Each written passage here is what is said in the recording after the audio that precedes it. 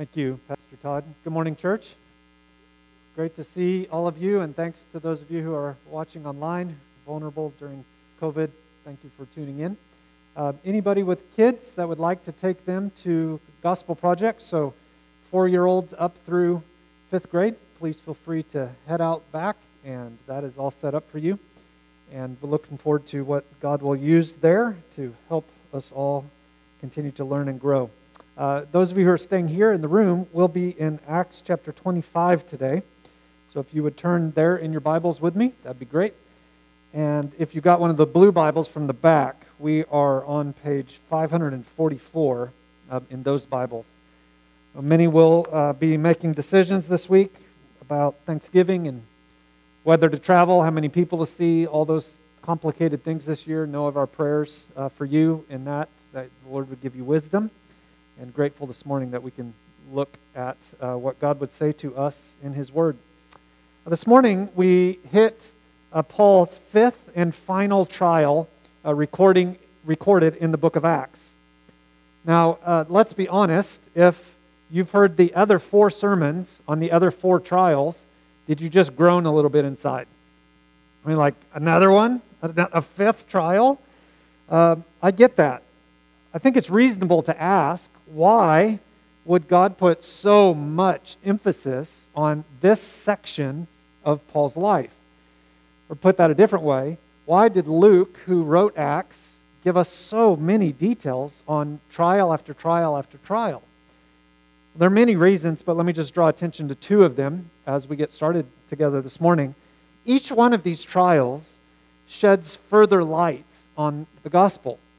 And so, if the gospel is the most glorious truth that there is, and it is, then as we look at what God has done for us in Christ through different people's experiences, then we'll come to know more and more about what God has done for us. So I think that's one reason why it's here so often in so many different ways through these trials.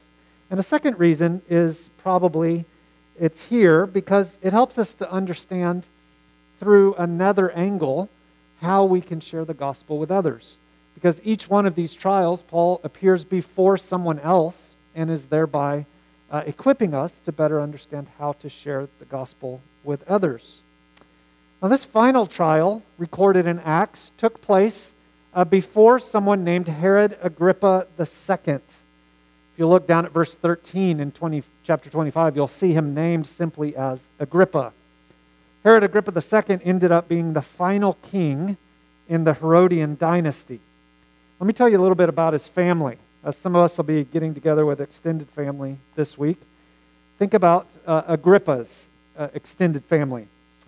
Agrippa was the great-great-grandson of Herod the Great, the infamous builder who'd been so suspicious when Jesus was born that he tried to kill him by killing all male Jewish babies who were born around this time. Agrippa's father was the leader who arrested the Apostle Paul and had the Apostle James killed.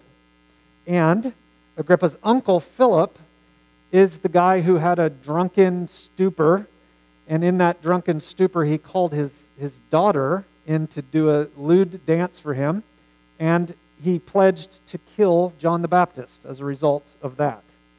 So if you think your family's messed up, this one is even more so. The Herodian dynasty was full of wicked men who used their governing authority in rather cruel ways. Now, the Agrippa of Acts 25 and 26, at least by the standards of his extended family, seems like he's a rather tolerant guy. He's pretty tame.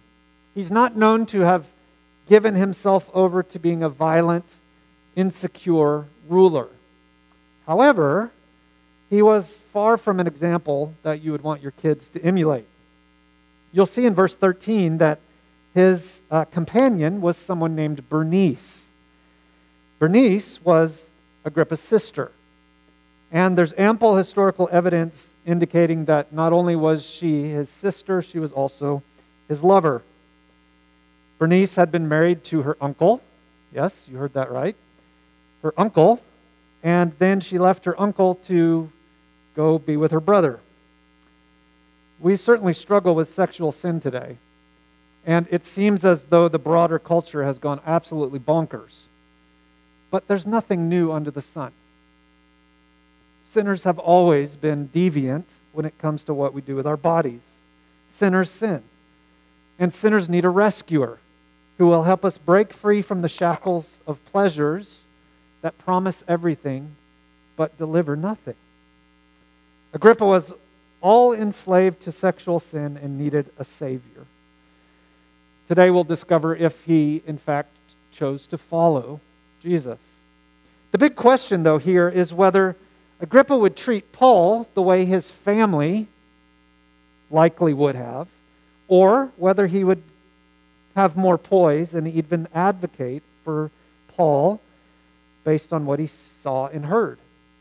Now, if you were with us last week, you'll remember that Paul had made an appeal to Caesar. And this was his sort of get out of Caesarea free card, in that if he appealed to Caesar, then he'd have to be taken to Rome. So as a Roman citizen, he had the right to say he wanted his case to be heard at what we would think of as the Supreme Court, and he had exercised that right. And so the question you may be wondering is, if Festus had already agreed to send him to Rome, then why is he still in Caesarea, and why is he facing another trial there? Well, it's because Festus couldn't find anything to charge Paul with. If he was going to send him all the way to Rome to meet the emperor, he needed to have some kind of formal charge against him, but he couldn't find any because Paul wasn't guilty of anything. Now, with that as the background, then we come to the trial. He was appearing before the king, King Agrippa, in hopes that Agrippa would come up with something to charge him with. We see some of this explained in verse 23. Would you look there with me? On the next day, Agrippa and Bernice came with great pomp, and they entered the audience hall with the military tribunes and the prominent men of the city. Then, at the command of Festus, Paul was brought in. And Festus said, "King Agrippa, and all who are present with us, you see this man about whom the whole Jewish people petitioned me, both in Jerusalem and here, shouting that he ought not to live any longer. But I found that he's done nothing deserving death. And as he himself appealed to the emperor, I decided to go ahead and send him. But I have nothing definitive to write to my Lord about him.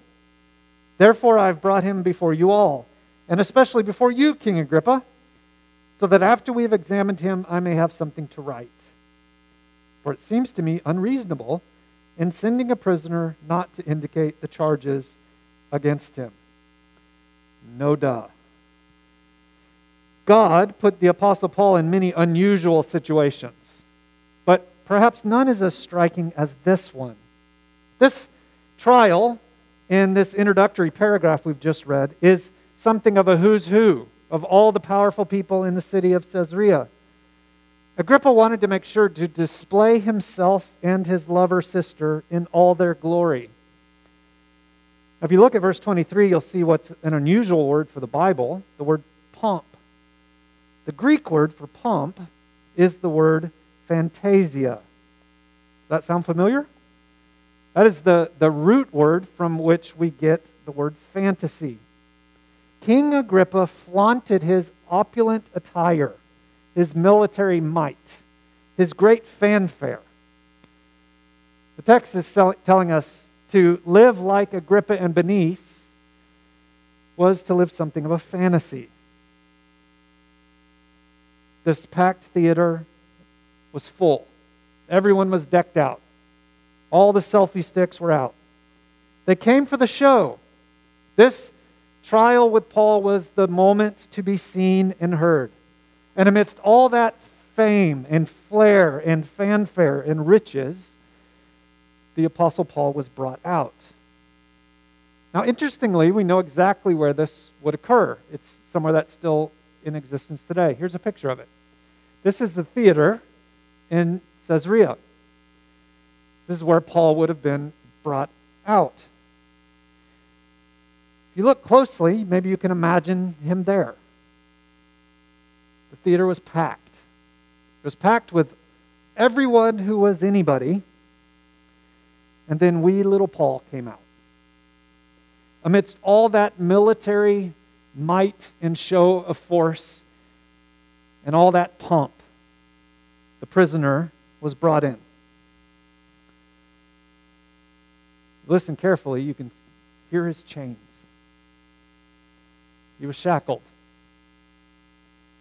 He's in ratty old prisoner clothes. Who knows how long it had been since he'd bathed? The whole scene was set to intimidate the prisoner and to elicit praise for the king.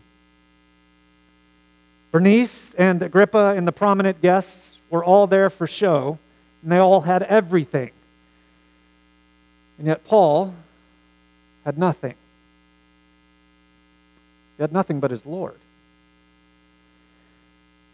Beloved, perhaps you've been called on to give an account of your faith. Perhaps you've faced a situation in which it seemed like everybody else had a show of strength and intelligence and power and wealth, except for you.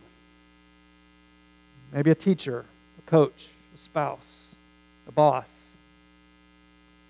If you've ever felt the condescending stare of those possessing more worldly wealth and power than you, while you were just one wee little person with a wee little faith, then this passage is here this morning in order to give you great encouragement. And if you haven't faced a situation like that, know that if you don't hide your faith, you will face situations like that in the future. When Agrippa called on Paul to speak, we'll read what he said in just a moment. But when he called on Paul to speak, Paul was fueled by the Spirit, and therefore he came out with a tremendous show of spiritual strength. There was power in weakness. And Christian, the same thing is available to you. The power that Paul displayed in this passage is the same power that's yours, because the Holy Spirit fills you. In just a moment, we'll read starting in verse 2, and we'll find that Agrippa motioned for Paul to give his defense. And then as Paul spoke, he spoke not so much in such a way that he was trying to make his case to get out of prison. No, he spoke in such a way that he wanted it to be clear who God is, what God has done, what's available in the gospel. This is one of Paul's most important speeches in all the Bible. And the boldness he displayed, the optimism present, even after he'd been locked up for over 2 years, is tremendously powerful. The rest of the gathering this morning will essentially look at what he said. And what he said breaks down nicely into three separate parts. If you're already a Christian, I would encourage you to listen to these in such a way that you become better equipped to tell your own story of what God has done for you. And if you're not yet a follower of Jesus, I pray that as you hear Paul's story, you would be invited and encouraged to turn to God on your own. Paul's going to talk first about his former life, who he was before Jesus, in verses 2 through 11. Then he's going to tell us about his conversion and his call, how he became a Christian and an apostle, in verses 12 to 18. And then finally, he's going to display or serve as an example of a bold witness in verses 19 to 23. And we'll study this today in order that the Christians in the room would feel encouraged in your faith and be equipped to share your own story, and that the non-Christians would be invited to come to know him. So look with me first, if you would, at who Paul was, his former life, starting in verse 2. I consider myself fortunate that it is before you, King Agrippa, I'm going to make my defense today against all the accusations of the Jews, especially because you are familiar with the customs and controversies of the Jews. Therefore, I beg you to listen to me patiently. Whenever a preacher says, listen patiently, you know he's got a lot to say. Verse 4, my manner of life from my youth, spent from the beginning among my own nation and in Jerusalem, is known by all the Jews. They have known for a long time, if they are willing to testify, that according to the strictest party of our religion, I have lived as a Pharisee. And now I stand here on trial because of my hope in the promise made by God to our fathers, to which our 12 tribes hope to attain as they earnestly worship night and day. And for this hope I am accused by Jews. O king, why is it thought incredible by any of you that God raises the dead? I myself was convinced that I ought to do many things in opposing the name of Jesus Christ, and I did so in Jerusalem. I not only locked up many of the saints in prison after receiving authority from the chief priests, but when they were put to death, I cast my vote against them. I punished them often in all the synagogues and tried to make them blaspheme. And in raging fury against them, I persecuted them even to foreign cities. It has been said that the whole Christian religion pivots on whether Jesus Christ is alive or dead. If Jesus is dead, then the Christian faith is worthless. You should have slept in today.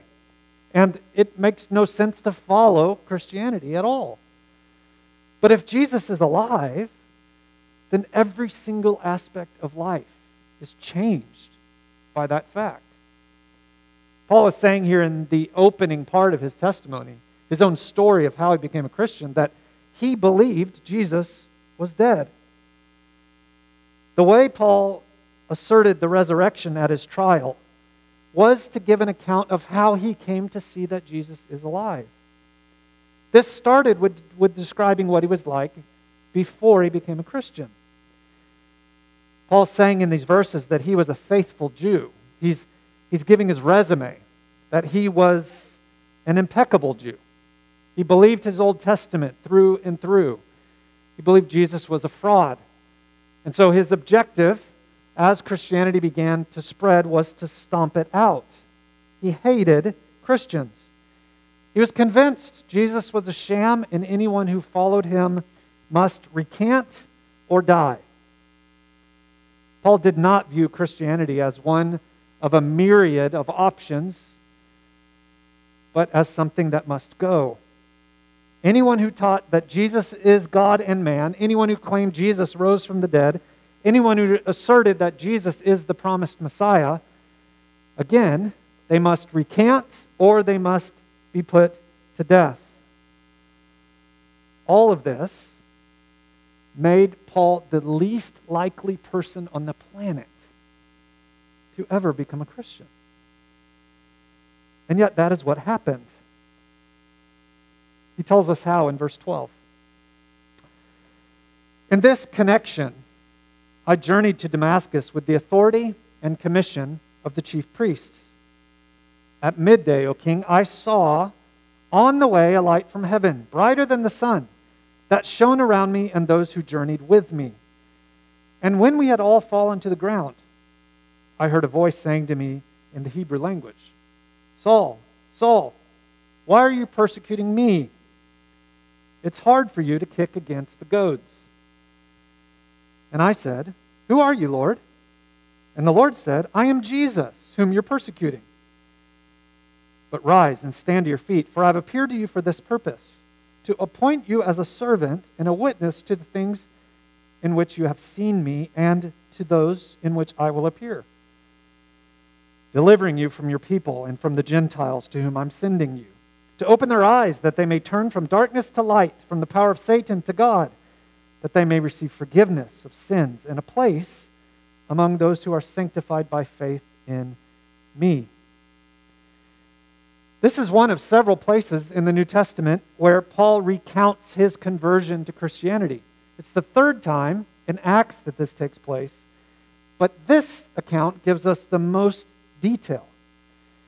Every person's encounter with the truthfulness of the gospel and with the reality that Jesus is alive is unique. If we could somehow go around the room to every Christian and say, how did you come to trust Jesus today? Each story would have its own distinctive flavor God comes personally and individually to each person that they might hear and receive the Lord. Paul's recounting his case not to say this is exactly what must happen to you in terms of its particulars, but to share what happened in his own experience. And Paul's experience was one that was physically dramatic. If yours, brother or sister, wasn't, that doesn't mean it was any less spiritually dramatic. But I'd like to speak very specifically to the non-Christians in the room and online and ask you if you would in particular lean in with me and consider exactly what Paul is saying must happen if someone would come to trust Jesus Christ. As he recounted his conversion and his call, he articulated three things in these verses that he's saying must happen to everyone. He said you've got to see if you would become a Christian. You've got to turn if you would become a Christian. And you've got to receive if you would become a Christian. Now, to those in the room who are already believers, you've had that experience. And in having that experience, you've been equipped with the gospel in a personal way that you can now share that with others. And what is it that you would be calling on others to do? Well, you'd be calling on them to see, to turn, and to receive. Here is Paul's invitation. First, he says you must see. Now, prior to that fateful day, Paul understood the message of Christianity. It's not like he'd never heard of Jesus. He knew who Jesus was. He knew what Jesus claimed to have done. He knew what Jesus was now saying he was doing through his disciples. And yet Paul rejected it. He refused to believe. But everything changed. Everything changed that day for Paul. It changed because in his case, especially because God had chosen Paul to become an apostle. And one of the criterion to be an apostle in the New Testament was that you had to have seen Jesus resurrected. That day, Jesus appeared physically to Paul. While Paul was commuting from one town to the next for purposes of persecution, Jesus showed up. That beautiful day, Paul temporarily lost his physical sight in order that for all eternity he would receive his spiritual sight. He came that day to understand the truthfulness of the resurrection and how Jesus identifies himself with his people. Now, I wish, if we were on the 5-year plan going through Acts, one of the things I'd love to do is just push pause right here and talk about the implications of the fact that Jesus said to Paul that day that to persecute the church is to persecute Jesus.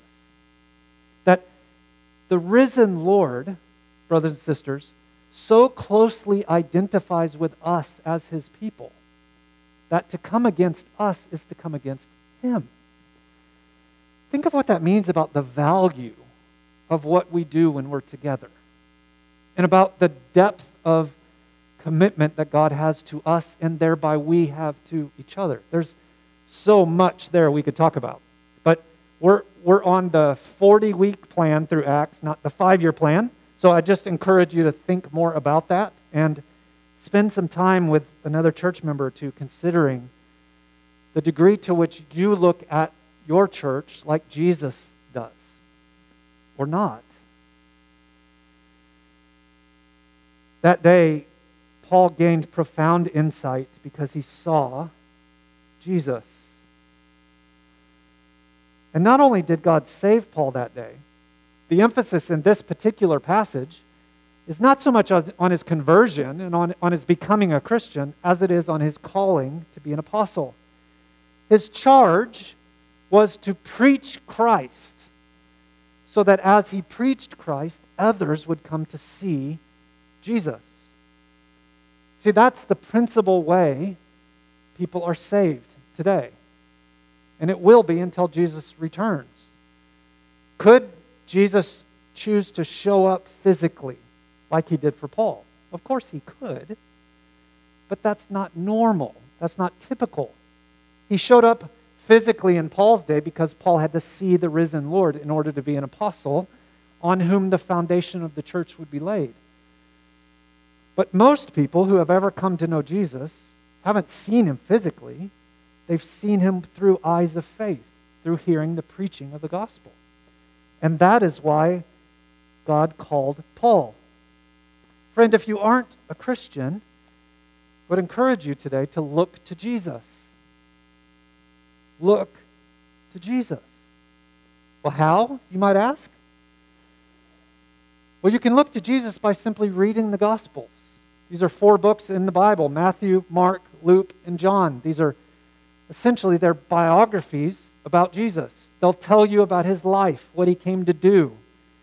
You'll listen to him teach. You'll see his miracles. You'll be invited into a living, breathing, active relationship with God by virtue of reading his written word.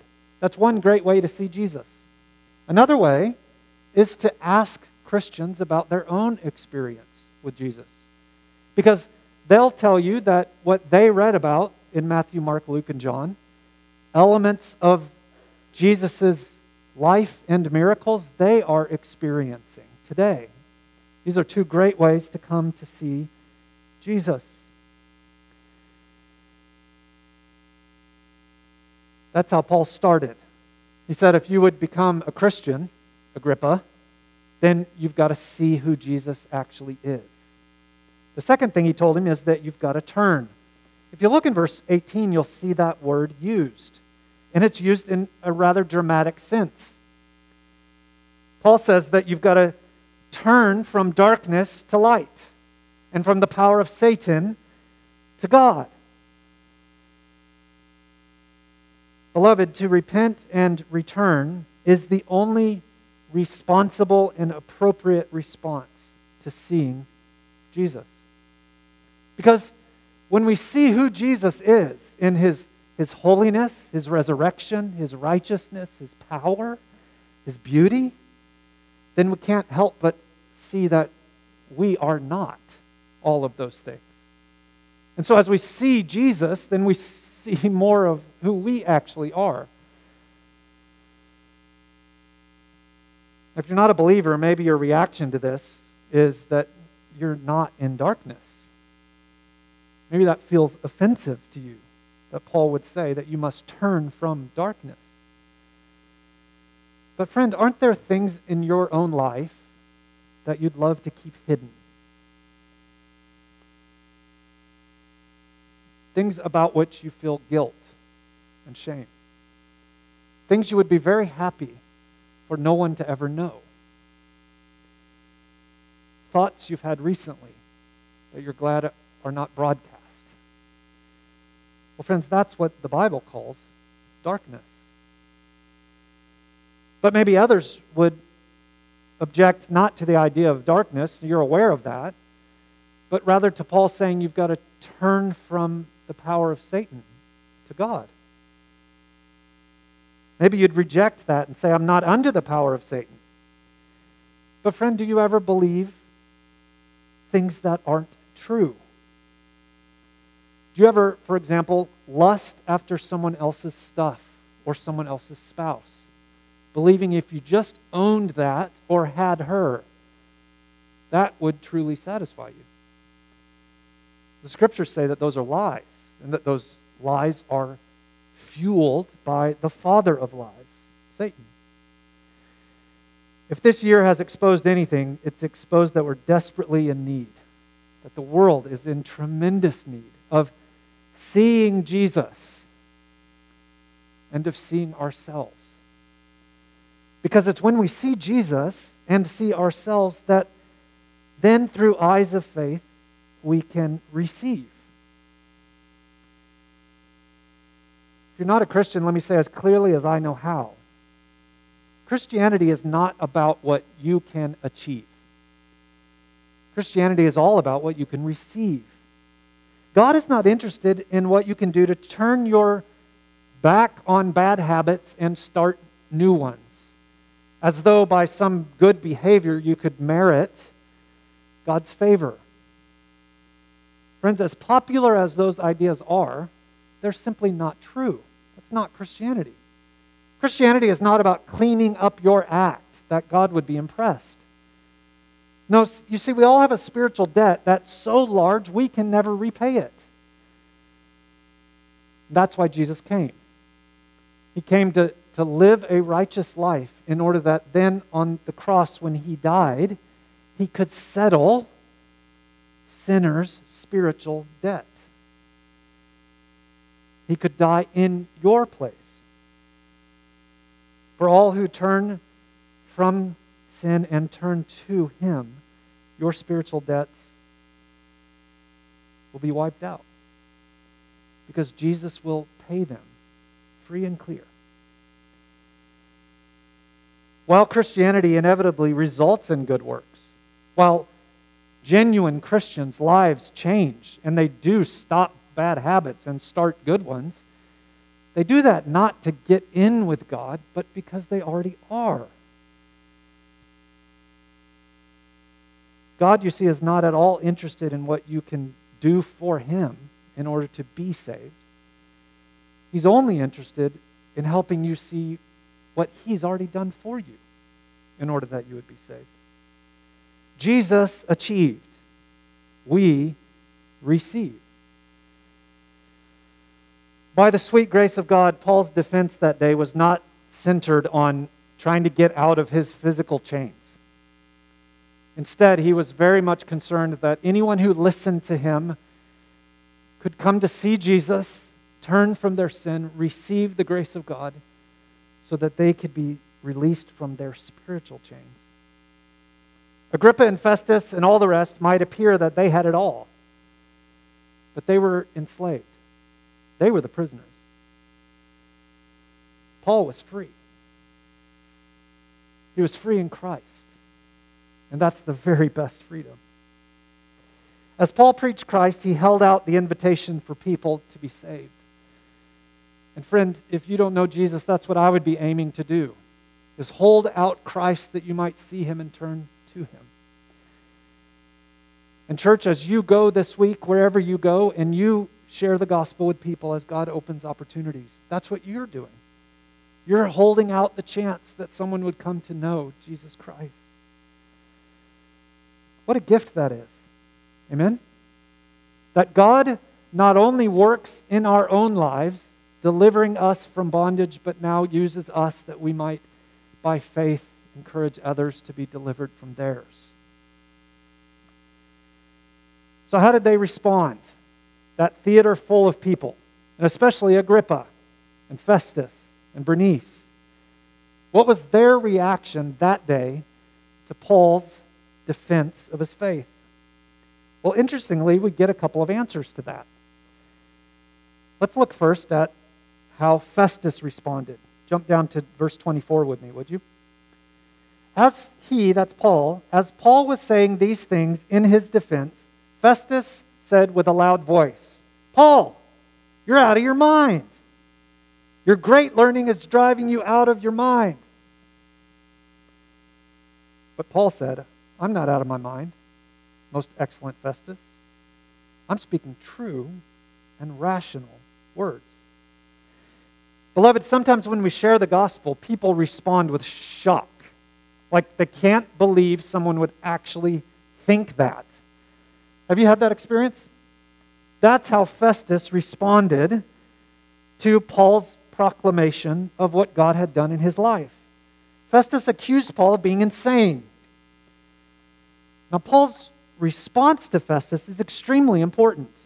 Do you see how he described his faith? The words that he shared about the gospel? He said that not only were they true words, but that they were rational words. For Paul, when the evidence of a resurrected Jesus was actually presented to him, then he came to see that Jesus was the fulfillment, the hero of the Old Testament, and that the only rational response to that rational reality was to put his faith in Christ. History shows Paul's position was the true one. Because you see, all the pomp, all the fantasy, all the glory and power and wealth of Rome, where is all that today?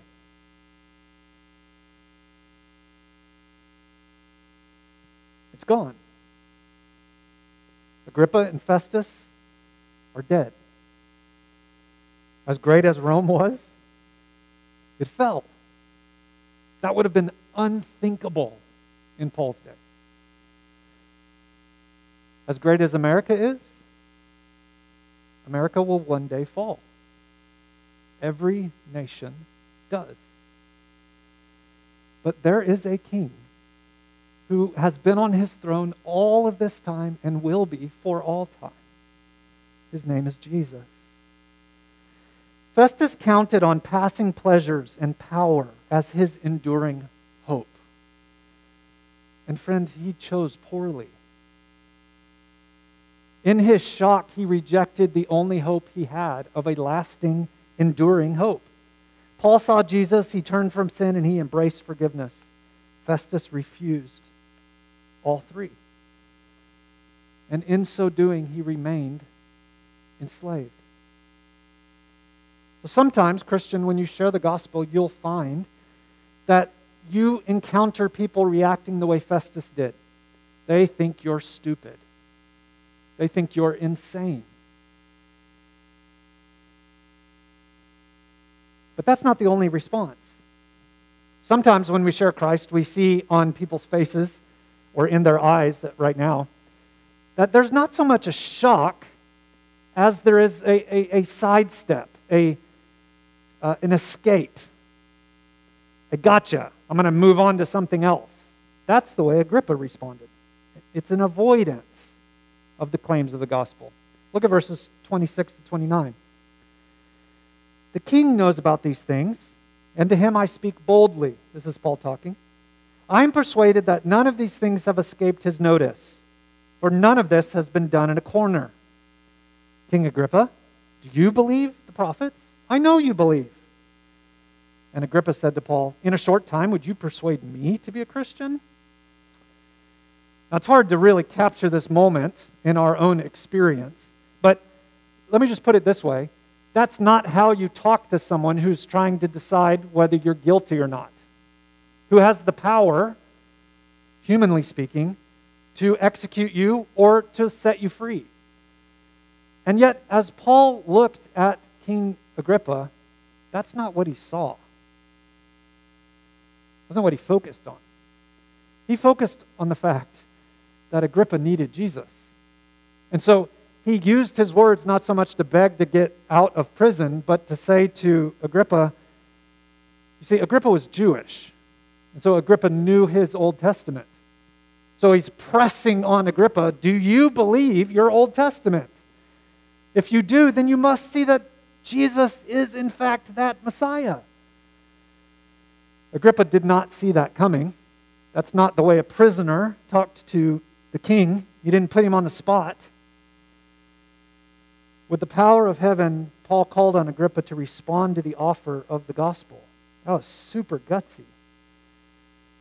But rather tongue-in-cheek, Agrippa, caught off guard, simply says, I'm going to dodge out of this one. Sometimes when we share Christ today, we meet people who will deflect in the same way. Festus was shocked. Agrippa sidestepped. If you're not a follower of Jesus, I'd simply ask you, what about you? Will you go the way of Festus? Will you simply say Christians are morons? Will you go the way of Agrippa? Will you just dodge the issue? Or will you go the way of Paul?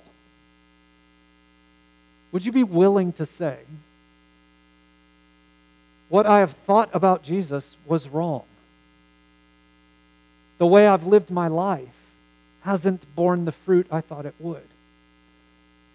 I do see Jesus. If you see him, then recognize how worthy he is and how unworthy you are. Recognize the darkness that is present within. If those two things happen, if you see Jesus as the Messiah, as the hope, as the Lord, as the King, as the Savior, and if you see yourself as someone unworthy of being in right relationship with him, then you're almost there. All that's left is that by confessing Jesus to be Lord and turning from your sin, you would receive the gift of a right relationship with God. Friend, you may not have come this morning for that purpose, but I pray that if you believe what has been shared and you've never trusted Christ, that you would do so today. This passage is in the Bible, this fifth trial, in order that everyone who hears would not remain in shock and would not sidestep, but instead they would surrender. Our hope and prayer is that you would do so today.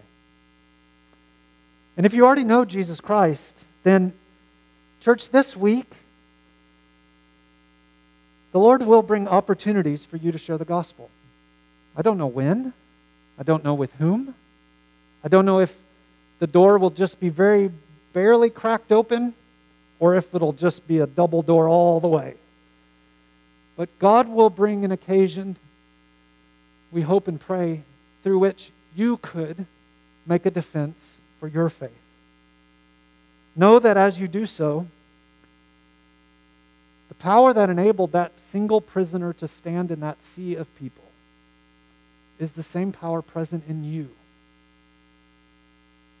The same Spirit who helped Paul be so courageous and bold is the same Spirit that already lives within you. And so the power for witnessing isn't in a big personality or in your great intellect. It's in the indwelling Spirit. Would you make a commitment now that the next time God opens a door for you, you will not fail to go, but you'll burst through it in order that Jesus would be seen and heard and received. God's work in your own life is never designed to be a cul-de-sac. No, it's a thoroughfare. It's a highway that more and more and more and more people might hear Jesus through your own encounters with him. May we share him boldly, like Paul. Will you pray with me?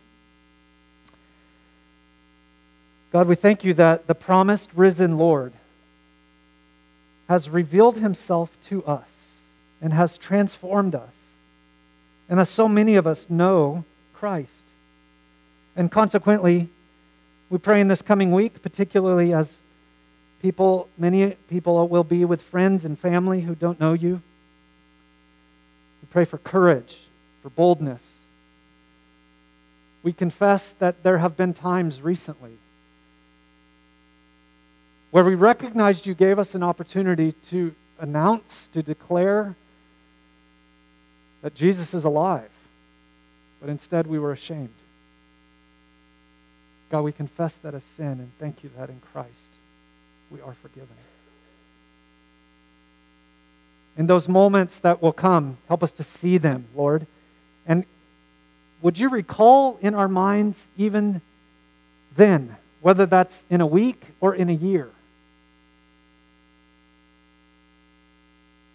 that the power for witnessing in that moment is already present in us because of Christ. And we pray that we would be so sensitive to and aware of your leadership that we would be ready to share who we were, who we now are because of Jesus, And that we would be equipped, God, in that moment to declare in the power of the Spirit what a great God you are. Pray for my brothers and sisters in each of the coming days that you would grant them the courage to feel no fear of people, to live in a reverent awe of you, and to invite friends, family, even strangers, to come to the point of seeing Jesus turning from sin and receiving forgiveness. Lord, for any who are watching this online this morning or here present in the room who have yet to trust Christ, Father, help them to see you. Help them to get a sense of the darkness within and the need for you, and to turn that they might receive forgiveness. We pray for this miracle to happen even now. In Jesus' name, amen.